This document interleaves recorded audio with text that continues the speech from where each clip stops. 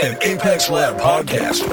Hey there, welcome to the Level Up Engineering Podcast, where we speak to the most experienced technology leaders from around the world. So stay with us to learn actionable management insights to take your engineering team to the next level. This show is powered by Apex Lab, a team of experts in end-to-end digital product development. ApexLab.io.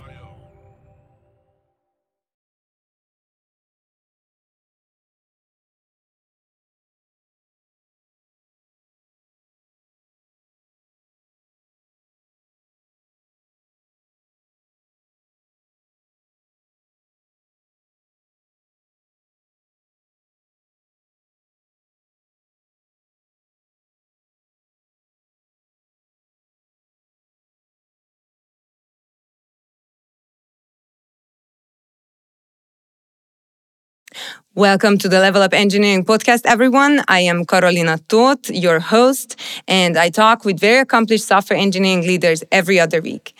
Today, I have another accomplished guest who is Senior Director of Software Engineering at Salesforce. Maya Krishnan Chakarapani is here with us to talk about Agile in big corporations. But before we jump into today's topic, please, MC, introduce yourself a little bit to our listeners. What should we know about you? Thank you, Carolina. It's a great opportunity to be here. I am Maya Krishnan Chakrapani. I go by MC.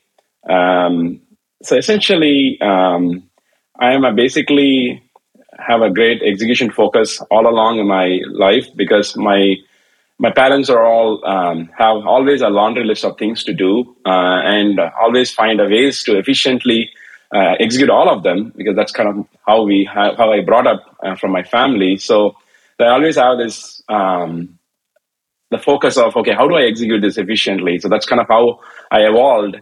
And then when one of the reasons I picked software engineering is because of the excitement of all these new things and great things we can do, right? And how I can make this as part of my process into my software engineering development. So when I started my career in the software industry, starting in the product development, I worked on various companies on fintech, government cloud, and then also recently on Salesforce on the public cloud journey.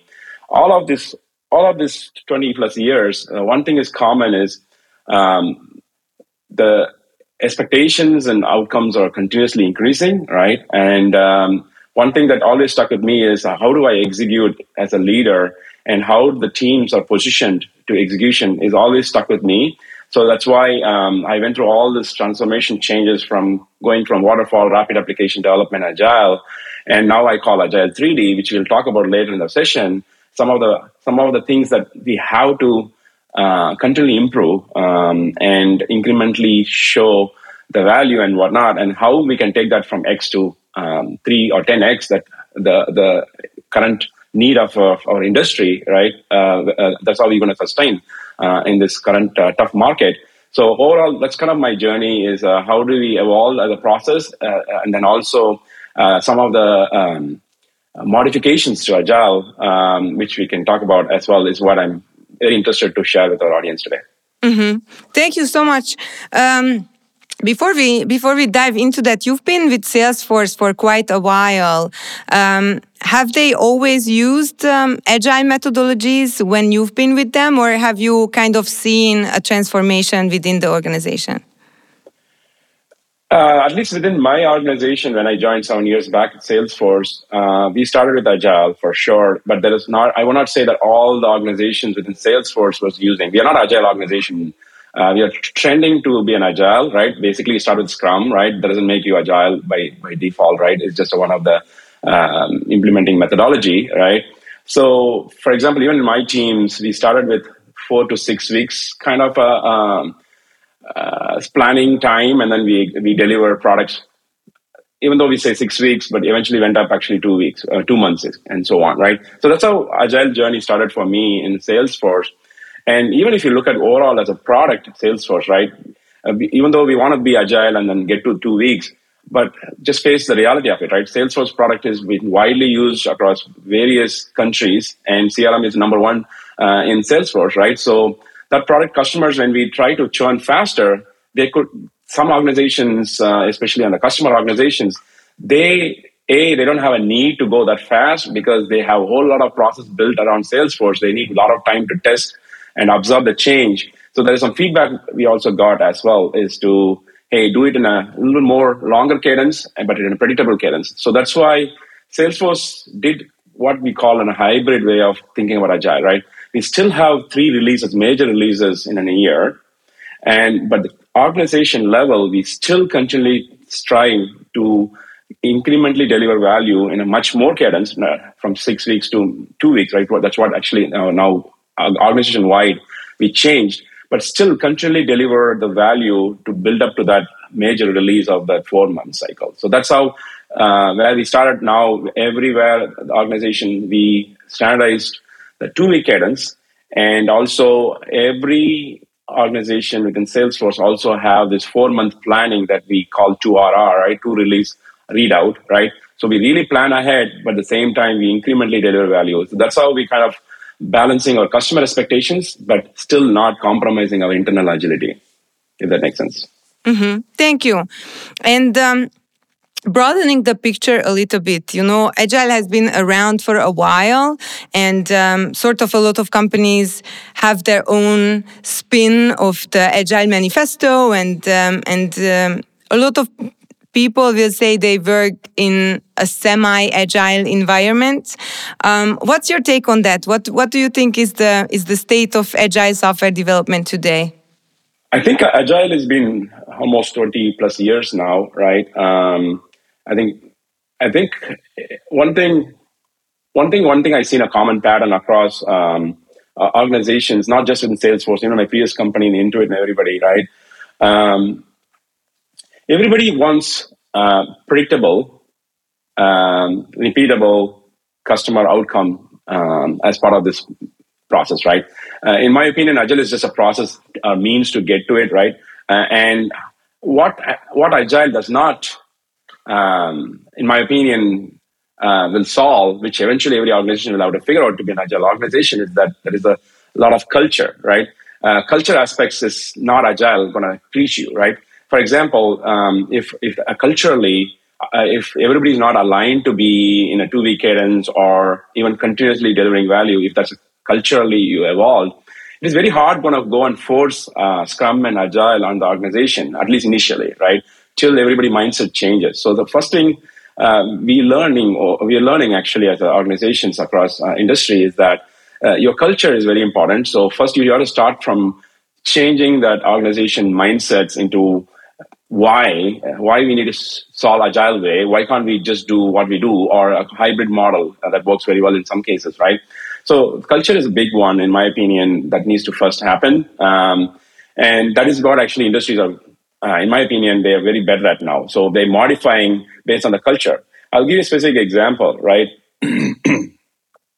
So in Salesforce, when we started, the same thing, right? Everybody said, "Oh, go do Agile," right? And what happened is every team started doing 2 weeks Agile and started churning faster. And what happened is, fundamentally, Salesforce is a very engineering organization, even though it's a sales organization, sales by nature, but we have built a fantastic engineering culture. And when we adopted Agile, there is this loss of culture of, we have to go fast, right? We have to deliver everything fast. So we were a little bit blindsided on the fact that in some teams, that vision and everything is taken a little spin off and just focus on getting Agile and getting out for the customer. So in my opinion, that kind of cultural shift without understanding why is a problematic. So that's why I think we started fixing them and saying, okay, you cannot compromise on your product vision. You cannot compromise on architectural soundness, and you have to do all these things right and define them upfront, right? And then we adopt Agile and then say, how do we break this down in a more, what our leader called is tactically, continually deliver to get that strategy at the end, right? So that's kind of how I see, at least within Salesforce, we evolving and becoming an Agile organization without compromising culture, right? So that means every organizations have to find themselves. What is that sweet spot without compromising? What makes them success in first place? So that Agile is not necessarily a panacea, but it's more of a process that helps to get even faster with the same culture of values intact. So, could we safely say that really creating outcomes for the customers is the main goal, and you don't even necessarily need to use agile software development if you want to do that, but you consciously decided that agile would be the best for your organization? Yeah, totally. I mean, I strongly believe agile methodologies, they are really grounded by a lot of learnings by trying different other methodologies that existed in the software, in the early stages of software development, right? I personally feel agile is still practical. It's very pragmatic, right? Still keeping your customer focused, right? That's the first important thing. And then the other business needs are continuously evolving changes, right? For example, when we do a release planning, right, we basically plan for all the things that customer asks for as of that moment, right? And then you already know the reality of it is there's always going to be something coming up as a high priority or a mandate or some security issue came up, then we need to go and address them as a critical point and so on. So there's always going to be a spin on your release cadence, whether it's at sprint level impact or the release level impact, right? So changes is always going to be an interesting thing that Agile always makes you harbor that first, right? I think Salesforce, given that there is a lot of stakeholders in terms of marketing and sales, they always learning continually in the field from customers what product makes sense and what does not. So there's continuous feedback loop coming from the product as well back into our backlog. So there's always have to build a mindset of change is constant, and any organization does not adapt faster is always going to be not able to sustain in this competitive market. So Salesforce always step ahead in making sure that this change is continuously constant. So the way we adapt that is actually we in our backlog grooming, we continually ask what is the top priority for this particular sprint, and if anything new come up, and then we evaluate against all our backlog and say where this fits in, right? And if there's highest priority, if it fit in, we have to drop something that we committed. And that is where I think more than agile, right? There's also, I keep insisting on the culture, right? For example, the way Salesforce culture bubbles up any changes, right? Not just agile gives you a tooling, great, but how do you communicate to your stakeholders and make sure there's alignment when you drop something from what has already been committed, right? So that's why we have some toolings like V2MOM, and which is basically stands for all your values, right? And then methods, operations, and measures. Basically, it's basically a tool that communicates all stakeholders, hey, this particular thing getting dropped and this particular getting added, and understanding the business justification and all this information is a tooling, which pretty widely shared from CEO at the start of the year all the way to trickling down to the individual engineer.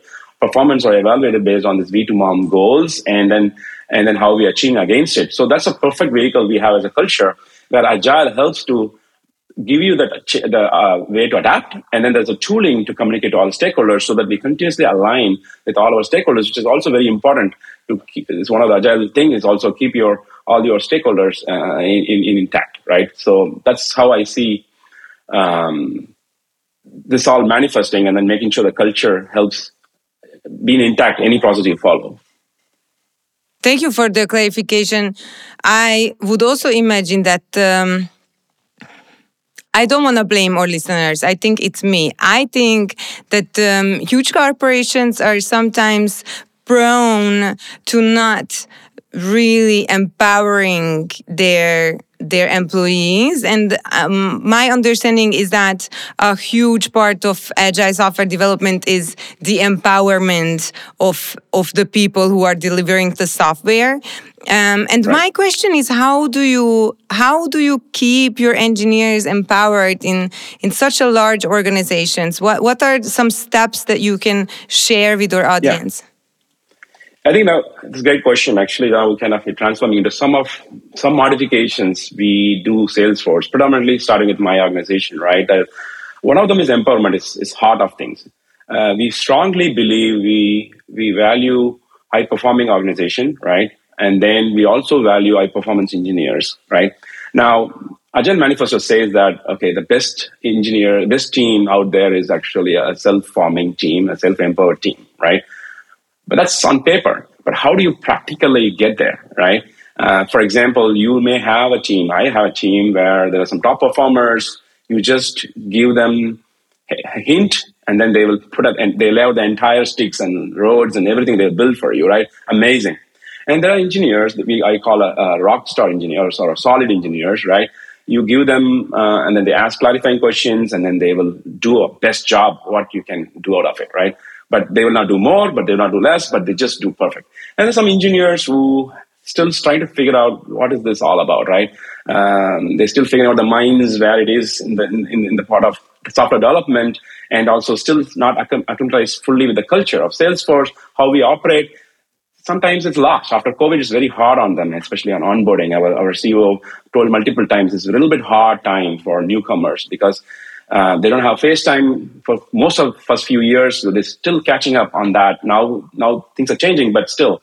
So you can see the spectrum of engineering thing.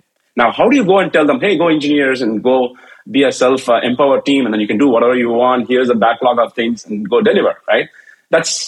There is some madness there, right? If you do that, right? So that is where I feel like there is modifications we have to make that is more pragmatic, what I call 3D, so Agile 3D, right?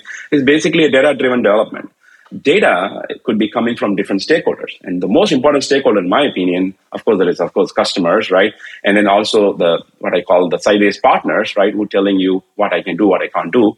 And the most important thing is come within the Scrum is our engineers, right? Engineers telling, as part of the process, what is working, what is needed more work, right? I don't really call anymore not working because that puts a negative spin. So what is needed more work is a kind of small change that helps engineers to get a lot of feedback loop out of it, right?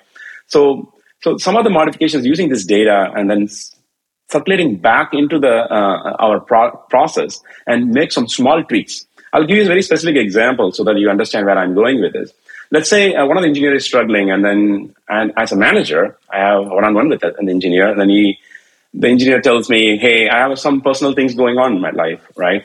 And the next quarter or so, I really want to be, even though I've been a top performer, I really want to be more of a solid engineer who really want to do just the thing that has been given to me, just totally, in my opinion, it's totally okay. Because in my opinion, I'm a big fan of work-life balance, and Agile is also encouraging that, right, without burnouts, right? So question is, knowing that context, and Agile Manifesto does not have a clear role of manager anywhere in this process, right? So you're a chicken, technically, right? So how do you empower, knowing that information, because you also have a self-governing team, how do you bring this data point in a way that it does not reveal the personal problems of the engineer, but still empower that engineer to be his best? So some of the modifications, what we have done is, so in our infrastructure world, right, managers also luckily play a product owner role, right? So you can bring in some of this dimension of not only you're being a product and listing out what are some of the things that the priority wise, right? But at the same time, you also inquisitively inquiring the teams and say, who is best can take this story? Right? Simply asking that question, who is the best can take the story? And then understand from each engineer's, like, if the high performers always take that story, now he's not going to take the story because that's very complicated, right? And then that asking the question sometimes raises other people to say, hey, I want to get this because I want to stretch myself. And there's some engineers who also have that information of, I want to stretch goal, right? So those are some ways in which you bring that information and you ask right questions during the planning and influence the right engineers who wants to take that opportunity. The self-governing teams, that information is missing, so there will be constant friction why this is not being taken by this engineer, why I always have to take this engineer, right? So in my opinion, this combination of empowering but bringing the data point to the team back, and that is one way, right? One of the ways we do it, just to give an example. But other ways are actually, in my opinion, that worked in our Salesforce organizations are we empower engineers to rotate periodically. What I mean by that is, if an engineer is built enough expertise in particular area. Again, knowing that engineer getting boredom, right? We don't want to avoid that. We lose engineer if we don't continually challenge them. So knowing that kind of insights also helps to ask new projects to be assigned to one of the most engineers who already been done excellent work, and then he wants to learn new areas. So providing that kind of opportunities through Scrum and doing the planning, that kind of helps people to use that mechanism to empower them. So just this is a kind of few small changes we make, which is not necessarily prescribed in Agile in a self-governing team, but giving that input that is as a different role can provide is actually a feedback loop. It's still a data-driven decision making. So that's how empowerment happens in some of the organizations. Mm-hmm. Thank you. May I ask you, how big is the organization that you lead? So I have about 20 engineers reporting, and I also manage a lot of virtual teams, which I'll come to the next one. In a bigger organization, you cannot just have a team for every project you have. There are times where high priority come in, no resources to be existing. So we also manage a virtual team of another 20 to 25 people. Mm-hmm. It's completely not part of the organization chart, but you also manage some high critical items with no resource, but still move forward for the next year. What I call scrappy products that you want to get out of it, so that you can learn quickly and then you can make a business out of next year.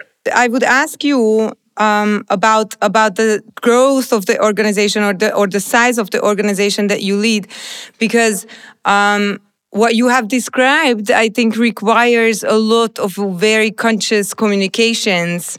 And I would imagine that in a larger organization, this could be quite a challenge. What would you say to that? I think I call it as like a more of an equilibrium triangle, right? 3 stakeholders you need to continuously balance, whether it's one of the how you manage up, right? So basically all your product and your engineering leader organization who have certain vision and how we want to execute them, right? And also your partners who also needs to work to come together and help deliver that. And then of course, the next one is of course our engineering teams who needs to deliver that, right? I think in my opinion, as I said, the biggest challenge has always been is priorities. What we think as an organization as a priority may not be the right alignment across different organizations. For example, engineering may say the high priority for us is to get this new product out for the customers, right? Because it has a 1 or 2 billion attached ACV. So it's very important according to sales and marketing. So we're going to execute this product. And security goes and says, oh, that's have quite a bit of risk in terms of security shapes. Because now we need to get into China and there's a lot more guardrails and whatnot, right? So there's a lot more time needed. So I am aligned on priority, but my first priority is to do some of this security shapes and understanding and executing them. So then one day I can allow engineering to move forward. So now you can see, even though we are aligned, but as a bigger organization, they have different priorities and different risks they have to manage, right? So what do I say for that kind of situation is actually, this is where I think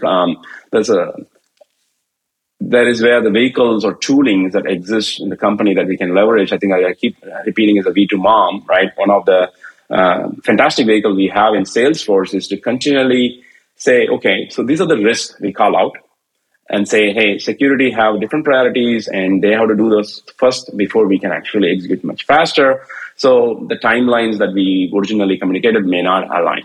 Now, question then is, okay, so you take this information, you bubble it up in your V2 MOM, and then you bring it to the forum to have this, to the engineering forum where you bring in this information. Of course, we don't go in there. We talk to each organization and align and say, what can you do? So is a resourcing issue that you have to go practice. That's great. So do you have a resource to do it? Most of the time, what happens is either it's a resourcing problem or it's a technological discovery problem, right? Or third is somewhere combination of both, right? Yes, some of them here, some of them there. So what I normally do is if it's a resourcing problem, right? This is where I think we bring in a concept called virtual teams, right? So who in other organizations, maybe these 2 organizations have a conflict and they don't have resourcing. where can we bring some additional resources who have those skill sets and who can actually contribute to bring that particular risk mitigated, right? So sometimes we have to form a virtual team, or sometimes we're going to form a SWAT team and form and say, what are the biggest risks in getting the security shape figured out? So we will form a SWAT team. First, the charter is to go and mitigate that risk by rigorously working towards that whatever the set goals that needs to be done and execute towards that, right? And that's how we what we have done is we extended this concept of Scrum into empowering into more targeted towards business outcome, right? And then bring the like-minded people and focus on get that unresolved. Now, this may cross boundaries, right? It's not even in particular organization. We could bring some virtual teams. And you may ask how we form that. I think this is where our engineering leaders are well aware of where are the opportunities where some organizations have some resource buffer, which may not relate directly to this project, but they bring in that kind of information. And that worked out very well for us to continually innovate, not stopping the business outcome. So that's one way I feel this can be achieved. That seems like a really amazing way of organizing your teams. So are engineers interchangeable within the sort of projects because of what you mentioned of giving them newer and newer challenges, so that at the end, maybe like most people are capable of working on different projects? Yeah, I think that's a great question, to be honest, because there is projects, virtual teams are very successful. I admit some of them or most of them also not that great. Let's put that way, right? But one thing I always felt like projects that are successful, I always look for learnings and then how do we take that learning and iterate, right? So the projects that are virtual teams are very successful. I'll give you a specific example. So we have to build this, what we call product governance. In other words, when in my organization infrastructure, a lot of Salesforce products will have a charter and say, hey, I want to move to public cloud. I'm in first party, now I need to move to public cloud. Now, some of these products are very complicated. They have a lot of different architectural patterns evolved over the years. Moving them all in public cloud journey into our common architecture strategy is not an easy thing to do, right? As we go through this journey with the individual products, what we quickly learned is, that does not work in the platform, and that means you have to unblock me, otherwise I cannot continue with my journey. So that kind of things pop up as a top priority all the time, right? To solve that, I have as a platform team, I have understanding of my platform, but I don't have understanding of your product, how your architecture evolved. And if I propose some change, I don't know how it will impact you, right? So quickly you can see there is a virtual team by organically out of form between the product engineers and our platform engineers, and then maybe some security folks who needs to approve this new architectural changes, right? So you can see that quickly. It's not like substitute any engineer for anything, right? I'm not preaching that. Knowing that myself, that is going to be a disaster, right? So you bring in the right like-minded people, all have same goal in mind. We need to get this product to the public cloud quicker, so that our customers can quickly get a bigger footprint in other European zones and other zones they want to go for, right? So that is how I bring in the virtual teams. That brings a context very clearly, saying, okay, now we need to form a virtual team that's platform engineers, product engineers, and security engineers, and who knows, maybe other engineers bring in and quickly unblock and say, how do I make some small changes in the platform? How do I make some changes into the product? And then maybe sometimes we need to cross-pollinate, and then we do end-to-end testing and make sure that this doesn't break anything else, right? So that is how the virtual teams quickly form, deliver that important problem, and then go back and then proceed with other things that they normally do. And these teams can range from anywhere from few weeks to up to a year or even more than a year. I've seen some teams where we virtually formed, they love the product so much, and then they really made a product out of it, and then they actually become a core member of the team. So there's some great stories as well that happen in my teams. The virtual team eventually became a core team because they built a product that is actually nowhere, and then they eventually made a business case out of it, and then we have customers, and then they adapted, and that became a new business actually. So there's some great stories on that as well. That's really interesting. So these virtual teams are really formed for a specific function usually, and then they work Yes. together as long as it's needed. And then if they love working together so much, then they go back to their original teams. And if they love it so much, then they end up working together. If Yes. I understand it correctly. Yeah, that is correct. For example, I'll give you a specific example. So we're working on this generative AI, one of the virtual team that we formed because we don't have resources because generative AI is a big thing, right? And we already know that hiring is very hard, right? And we have to get our developer productivity up within Salesforce. So what do, right? So what we figured out is there's some passionate engineers in this area we identified, right, across our organization. And then we said, hey, can you start with 50% of your time, right?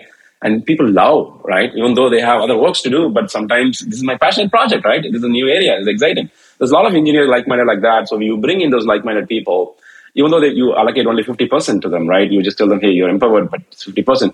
But they always, I don't know, they don't go by time or whatnot. They really love solving problems, coming together, right? As they come together and then figure out and say, oh, we have to build this infrastructure here. We need to build this GPUs here, and then we need to build ETL. Whatever it is, right? Nobody prescribes. That's what the empowerment happens when you bring the like-minded people and then give the right. But again, just want to make sure, just because empowering teams is not a substitute for not thinking, right? You still have to do the right things, in my opinion. Right culture, you just said, you still have to do the right product vision and strategy. You have to outline that to the team. And of course, you have to break it down and give it to them a more digestible chunk as well. So those needs to happen. And then once you have that happen at the high level, then the teams, whether it's virtual or a really fully dedicated team, does not matter, right? Everything works just fine the way designed in Agile Manifesto, as long as you do all the things on the left side right first. And then the right side will all taken care of. So that's how we found a virtual team. And then now that particular team has become 9-member team, right? We also have data scientists from various organizations we pulled. My engineers worked on it on the IDE plugin development. And then we also brought in some ETL and database architects to do some of the backend storage. That become the actual core team now. It's become 9-member core team because they love so much to working together, and then they've shown some phenomenal improvements in terms of acceptance rate. Like 1 out of 4 lines that developer writes today is actually in the beta users. 1 out of 4 lines actually come from generative AI. So we are very proud of the outcome, and now they've become that team charter is to go and deliver for all languages that within Salesforce we do, and then eventually also widely market this product outside as well for developer productivity. Wow. Very, very cool. So if you, because that sounds like engineers are very empowered because they get to work on things that they are actually interested in, and they don't have to be stuck with one project all the time. But how do you make sure that all these virtual teams are aligned with the greater mission and strategy? Because I mean, as far as I know, Salesforce has around like 80,000 people. So Yes. Besides, like time zone differences, I'm sure there are a lot of different challenges that might come up when you're forming these virtual teams. How do you keep them all aligned and making sure that they're all in line with the strategy that is coming from the top management? Yeah, that's definitely always going to be an interesting challenge. But I think there is some few toolings we leverage to solve for. Empowerment is the key. I think we talked about, right? I think another important thing is empowerment is more powerful, and ownership is even more powerful. So when you form virtual teams, there is always a caveat, right? There are times engineers always feel, I'm part-timer here, so what's my stake here, right? So there is always this things happening. So that's where I think we offset some other times with ownership. So when I say ownership, means like, let's say we have across time zone teams, right? We have teams in India, we teams in US, different time zones within US as well. And then also we have a team in Canada and so on, right? One thing you will quickly realize, all these teams work together towards the same product, right? Same platform. So that means there's a lot of cross-pollination needs to happen before we say it's done, right? The DoD is, we all have to come together. The work has to integrate, right? So the way we manage this complexity in many ways, I mean, I'm pretty sure that industry leaders have figured out different form. But what worked within Salesforce, particularly within our infrastructure organization, is ownership, right? When we divide the work in, say, India or Canada, we don't cross pollinate in a way where all engineers need to meet all the time, right? So first we need to identify and carve out what are the ownership is. For example, if US team is planning to do all the design work, and then we want to do the first POC and then viability of the product, and once we identify this viable, then we basically carve out and say, okay, so India team will do all the product governance. In other words, one element of the biggest chunk, which is good thing about giving a work such as, it's more of a strategic, right? Give a work such a way that there's a less communication overhead needed within different cross time zones. But they have a very carved out piece. They still need to do their own detailed design. They still need to come to a forum like what we call an architectural VAT forum, where all these teams come up with a design and then they present into the bigger principal architecture level VAT sessions, where the bigger architects will still see all these teams, how they're thinking, the interfaces and the scaling and resiliency and monitoring. All this aligns with our common patterns. That's kind of what we call DoD. And they are still empowered to deliver how they want to do it, but they want the what and what the patterns they need to compliant of. Those are all vetted out left side of the product development, not on the right side, right? So once you do all those hard work on the left side first, do this right, ownership, and aligning on the architectural patterns, and continuously forum of scrums. We call it scrum of scrums, where we meet once a week cadence, or depends on the product criticality, maybe once in 2 weeks. We meet scrum of scrums. All the engineering scrum leads / engineering managers come into that forum and then talk about how their team doing towards a project goal, what challenges they have, what risks they have, and then there's a scrum of scrum. There's another lead, what we call engineering sponsor, who basically listens to all this stuff and then continually report to the upper leadership what is working, what not working, what project criticality or what critical path right now needs some unblocking and so on. Whether it could be funding or it could be resourcing, whatever, right? So that's how we operate, manage the time zone, the ownership, giving the clarity and aligning on the architectural patterns, right? And then making sure there's a gatekeeper who making sure that product vision is not compromised in any form and shape by all these teams actually operating independently and autonomously. Cool. And this might be a little bit of an outside of our topic question, but it just came to my mind as you were discussing all these different time zones and product teams and forums. You've been with Salesforce for a while. How have you changed your way of work? Because we talked about culture in the beginning a lot, and I completely agree with you that Agile is really maybe a tool to realize the culture of delivering value to the customers.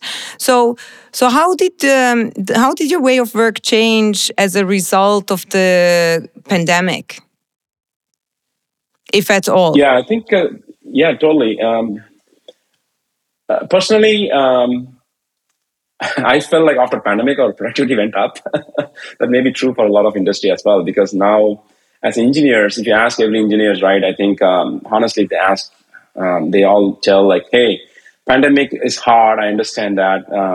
But they also learned that we don't need to be, I know it's a little bit of a challenging with Agile Manifesto, but they still believe that still meaningful one-on-one connection can be still made virtually as well.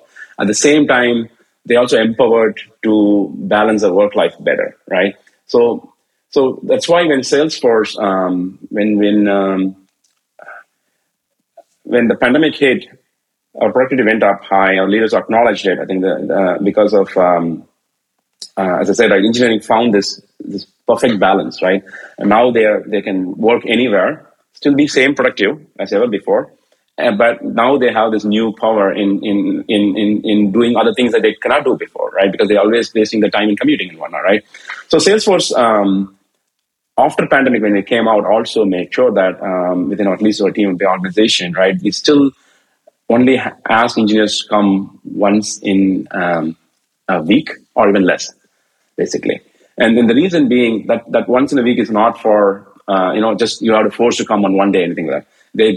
They left to the discretion of the teams to decide when they want to come. For example, we come during the sprint planning day, or we come in a team building activity or sort, right? Or there is a critical important communication coming from the leadership on what's our next year plan or release planning days and so on, right? So only those handful of days will come in. But in my opinion, personally, that's working out very well for us. So in other words, the leadership is acknowledge the fact that engineering organization allow this. And something works, let's not change it for the sake of changing because other industries wants to change, right?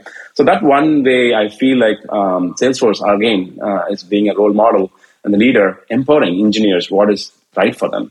And when you do right for engineers, every good thing's going to happen after that, right? So that's one way I feel we are changing, and we are just a little bit kind of different from industry because we are focused on our culture and then maximizing our culture to solve for our customers, right? So that's one way I see Salesforce keeping intact and changed. And second thing is, again, this concept of virtual teams is very hard to visualize if we have to talk about before pandemic, right? But now it makes a lot more logical sense. I have virtual teams sometimes coming from completely different team and no dynamics, right? I think what's all tying together is empowerment and passionate project that I want to deliver, right? So that concept itself is actually, I feel like after pandemic, it's shot up even more. I've seen people are adapting now a lot more than ever before. And also a few other things to supplement that also made this possible is we also started few other changes after pandemic is, at least in our organization, is we want to make sure, because the industry wants to go 5x, 10x, right? I recently also heard somebody, CEO of another bigger company, say that, he sent a memo to a company, I want to go 10x next year, our velocity. We need to go figure out how to do 10x. So that's a norm in which we're operating, right? So after pandemic, what happens is that kind of situation comes in where you have to go 10x. We need to make sure, I told multiple times, right? We cannot take Agile for granted and think that it will solve for everything. What I mean by that is you still have to do all the hard work on the left side. Agile only comes on the right, which is the left side, in my opinion, is product managers, go talk to the customers, do the usability study, understand, observe them, and learn what are the hypotheses the customer biggest pain point is, right? So have that, and then have a product vision and strategy, and then figure out with the architects, how can we incrementally deliver, and then come up with a plan, read it out multiple times, iterate on the left side, right? And then involve engineering teams to start building. In other words, you may think this is like a waterfall. It's not, actually. Actually, it's a lot more thinking needs to go first. Because if you don't get this right, executing faster, 10x is not going to do any good. It's going to even more crash and fast, right? And burn your customers faster by giving a crappy product that customer doesn't like, right?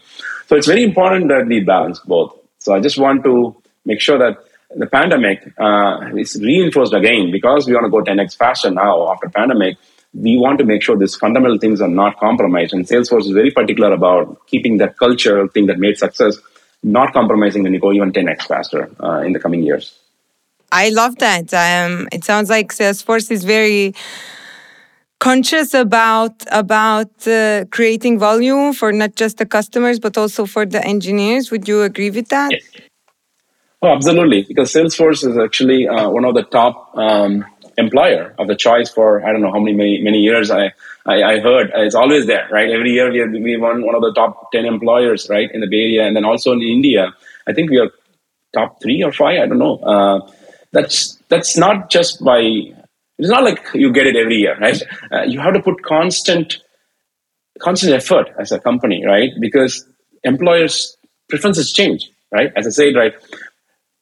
In the 2 years back, employee all wants to go 100% remote, and then company and actually enable that, right? Now we're finding a need, like especially for the newcomers, it's a little bit difficult for them without FaceTime to emotionally connect, right? And then have the chemistry built, and then eventually they'll be more productive, right? So to do that, we have to have a forum to minimally meet give the forum a voice for those new employees to able to meet with the veteran employees to gel and able to understand, have a meaningful conversation, right? So that's where Salesforce actually balancing that by giving that opportunity to meet in the right opportunities. Not more, not less, but just enough, right? So that's, in my opinion, these are some conscious choice we are learning and making as employees preferences change, right? So it's not. I know Agile is not all about product and business impact, right? It's also you need to have empowering teams, and only way you're going to do that is consistently listen to your employee as another data point into Agile, and then you continually churn. That's why retrospectives not about what can we improve to get an X or last day. No, did I get burnout last time by doing that 10x, right? That means now you need to go and tweak your pace. It's because of not clarity in the product, or is DOR is not clear to the team, or DOD was wrongly assumed. So whatever it is, right, continually learn. That's what I call data-driven development, right? The data could become from the form of employee or the form of product or in the form of partnering teams, right? Or from your management approach chain, right?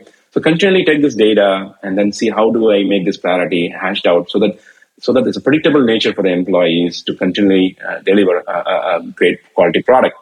So that's how I feel like some of the things Salesforce becomes successful in doing this by listening in all the stakeholders and keep them balanced. And that's how we become most admired company and successful company that employee loves to work year after year.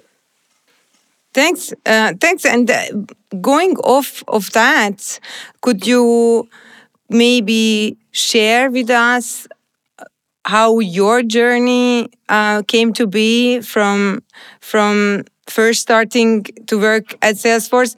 Because you come off as like a very much of an agile activist, if I can say that. Yes. You seem very enthusiastic about the topic, and perhaps that's not something that I picture when I think about, engineers or directors working at corporations that are as big as Salesforce. Yeah, I think Salesforce is very, very flat structure, right? Even though we are 80,000 developers, but if you look at it very simply, right, we're a very flat organization. I'll just give you a very specific example how our culture is, right? Our EVP, right?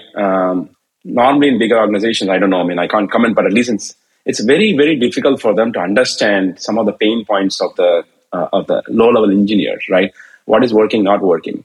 But in Salesforce, forget about EVP for a second. Even our engineering leader, right, Srinithala Pagada, right? You will be amazed. When we started the public cloud journey, he sat with, for over a period of extended 1 year. It's not it's a marathon, it's a multi-marathon run. Over the extended period of 1 year, he have a weekly forum where every organization leader will come and present their product, where they are currently, and what some of the challenges they need to solve before they go into public cloud, right?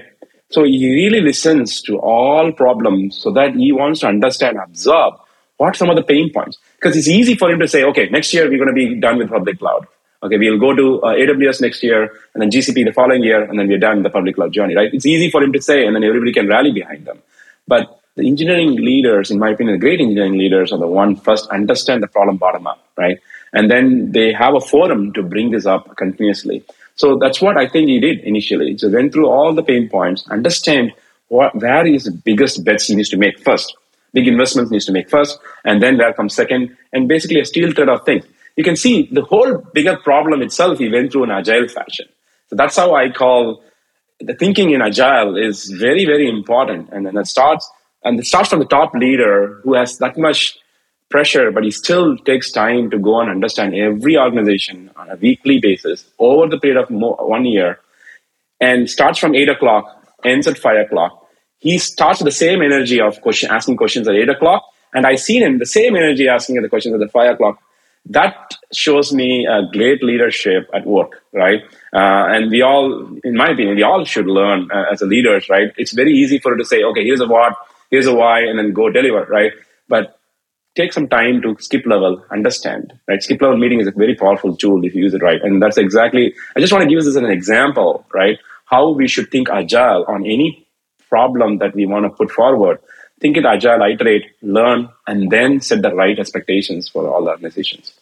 Okay, we are slowly but surely approaching the end of our conversation, and I just want to summarize a couple things that really stuck with me from what you have shared with us. First of all, culture is the bottom line at an organization, and making sure that you deliver value to the customers through creating outcomes that are valuable for the customers is of utmost value in any organization. And maybe agile is it's just a tool in how to do that, and you have to be able to choose the right tools. But in a large organization, you make it seem like empowerment is actually doable, and also making sure that the entire organization is aligned with the values and the mission of the company is also something that leaders can do. And I would like to point to your last point where you said, the top management has to be able to pay attention and continuously pay attention to what is happening while people are delivering the product. What advice, apart from this or elaborating this, would you give to someone who is looking to improve their agile organization, or to someone who is maybe just thinking about introducing agile software delivery to their large organization? What should they do? That's a great question. So, my closing thought is very simple, right? Treat your organization as doctors, right? Who treating on patients means a business outcome they want to get, right? Of course, all the business outcome is you want patients to be healthy, and then if they need a surgery, they need to be recovering fast, right? So treat this doctors as an organization, right? And your patient as your customers, right? Agile is nothing but an operational procedure, right? There's many ways you can do this, right? But Agile is making sure you're doing the operation methodically and iteratively. That means you're diagnosing initially before you operate. You diagnosed the problem, and then you figure out various techniques, and finally you figure out, okay, operation is the best way to go, right? So you basically follow Agile iterative process as operation, right? So, but just because you have operation procedure, if you just follow, it's not like you're going to be successful, right? You still have, this is what I keep calling, you still have to do all the right things, right? You properly follow the diagnostics. Don't taking shortcuts. And if something is not clear, go redo it. It's okay, right? So the same principles is very important, right? So a lot of times I've seen people taking Agile for granted, and then they do this operation saying, oh, I'll literally follow Agile manifesto without thinking about culture, without thinking about empowerment, without thinking about some creative way of virtual teams as a first solution rather than forcing people to do more and creating burnouts and so on. So what ultimately this organizations, the dysfunctional organization has seen is, operations succeeded. Because you know why? We did follow the Agile to the books. Guess what? Your patient died, right? So I just want to make sure this happened many times I've seen in my over career, right? So operation successful patient died is actually a big anti-pattern, right? So we want to make sure our operation is successful, but that's not the first thing, right? You need to make sure you do all your legwork first, and then use this right operational methodology to get your patients get well, right? So that's my take home. If you're really listening here, is just be pragmatic about it. Take agile methodologies, modify based on your culture. If engineers are telling you to modify for empowerment, and also if there is lack of ownership causing churn, fix those things. Those subtle pragmatic things you have to do. And if you follow the agile methodologies of Scrum and retrospective and feedbacks continuously, I feel like that is how your patient is going to be successful. And as an organizational doctor, you've done your job and you did the right tooling to get there. I love that. Thank you. I hope that all of our patients will survive. Wow, cool. I love the analogy too. That's just like a heavy thing to wrap my head around. I loved our conversation today. We touched on a lot of things that I think are very valuable, and I can't help but come to the conclusion that it's really about the people, and you have to make sure that the people feel like they can do their best job. And if you give them space, then they will definitely do their best job. And you made it really sound like that Salesforce is such a place where a lot of engineers can thrive and get new challenges, and also go on to new projects while also working on their older projects and creating accomplishments for themselves. Is there anything else at all that you would like to add for our listeners? Any parting words or word of advice? Yeah, I think the key there is to, again, as I said, right, continually be agile in thinking, right? What works this year may not work next year, right? Make as part of the process of collecting feedback, and then feedback can come from top or your partners or your even engineers telling you, right? Be open-minded about it, right? I think what important, in my opinion, agile is there. It's ultimately the engineering. You have to build the agile organization, and it starts from every leaders, right? First, adapt that mindset of agile, right? As I give an example of our engineering officer was able to do that for a year. Yes, it's hard work, but what it enabled is to learn what is that needed from partners, what is needed from our external customers, and so on. So the key there is to continually have that open office of all these partners can come and give you the feedback, right? Our employees can give you the feedback, and then aggregate that information, and then what it takes to write strategic call you can make is very important, and continually improve the process, right? And some of them means you need to be a little bit away from Agile Manifesto in some cases, right? The example of I gave you where understanding where the team person situation, and that's going to change how the velocity is going to be next quarter or so. So it's okay to be open-minded and adapt that and continually empower them, right? I think if you empower the team, all the Agile, it is Agile or non-Agile, right? Those are all secondary, right? I think the key there is to treat your patients right? Operation will automatically happen for sure because you follow the process right, and then your patients will be thriving as well. So it's very important to take the feedback loop and continually iterate and change your mindset based on the feedback, and keep trying, right? And you'll definitely get the outcome. Thank you so much. Maya Krishnan Chakarapani was my guest today. Thank you so much for joining Level Up Engineering, Senior Director of Software Engineering at Salesforce. And we talked about how to implement agile software development in huge companies like Salesforce. I think we have all learned a lot, and there's definitely hope in making sure that companies actually do agile development. Where can our listeners follow your work online or anywhere?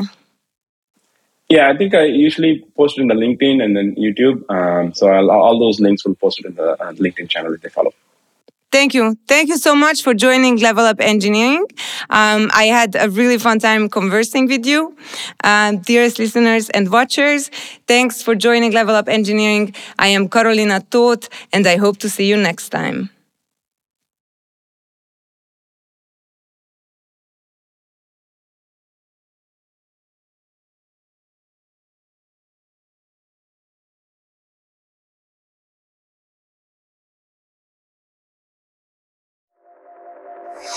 Thanks for staying with us. This was the Level Up Engineering Podcast by Apex Lab. Check them out at apexlab.io. And don't forget to subscribe to our channel, rate our content, and share your thoughts on this episode. See you next time.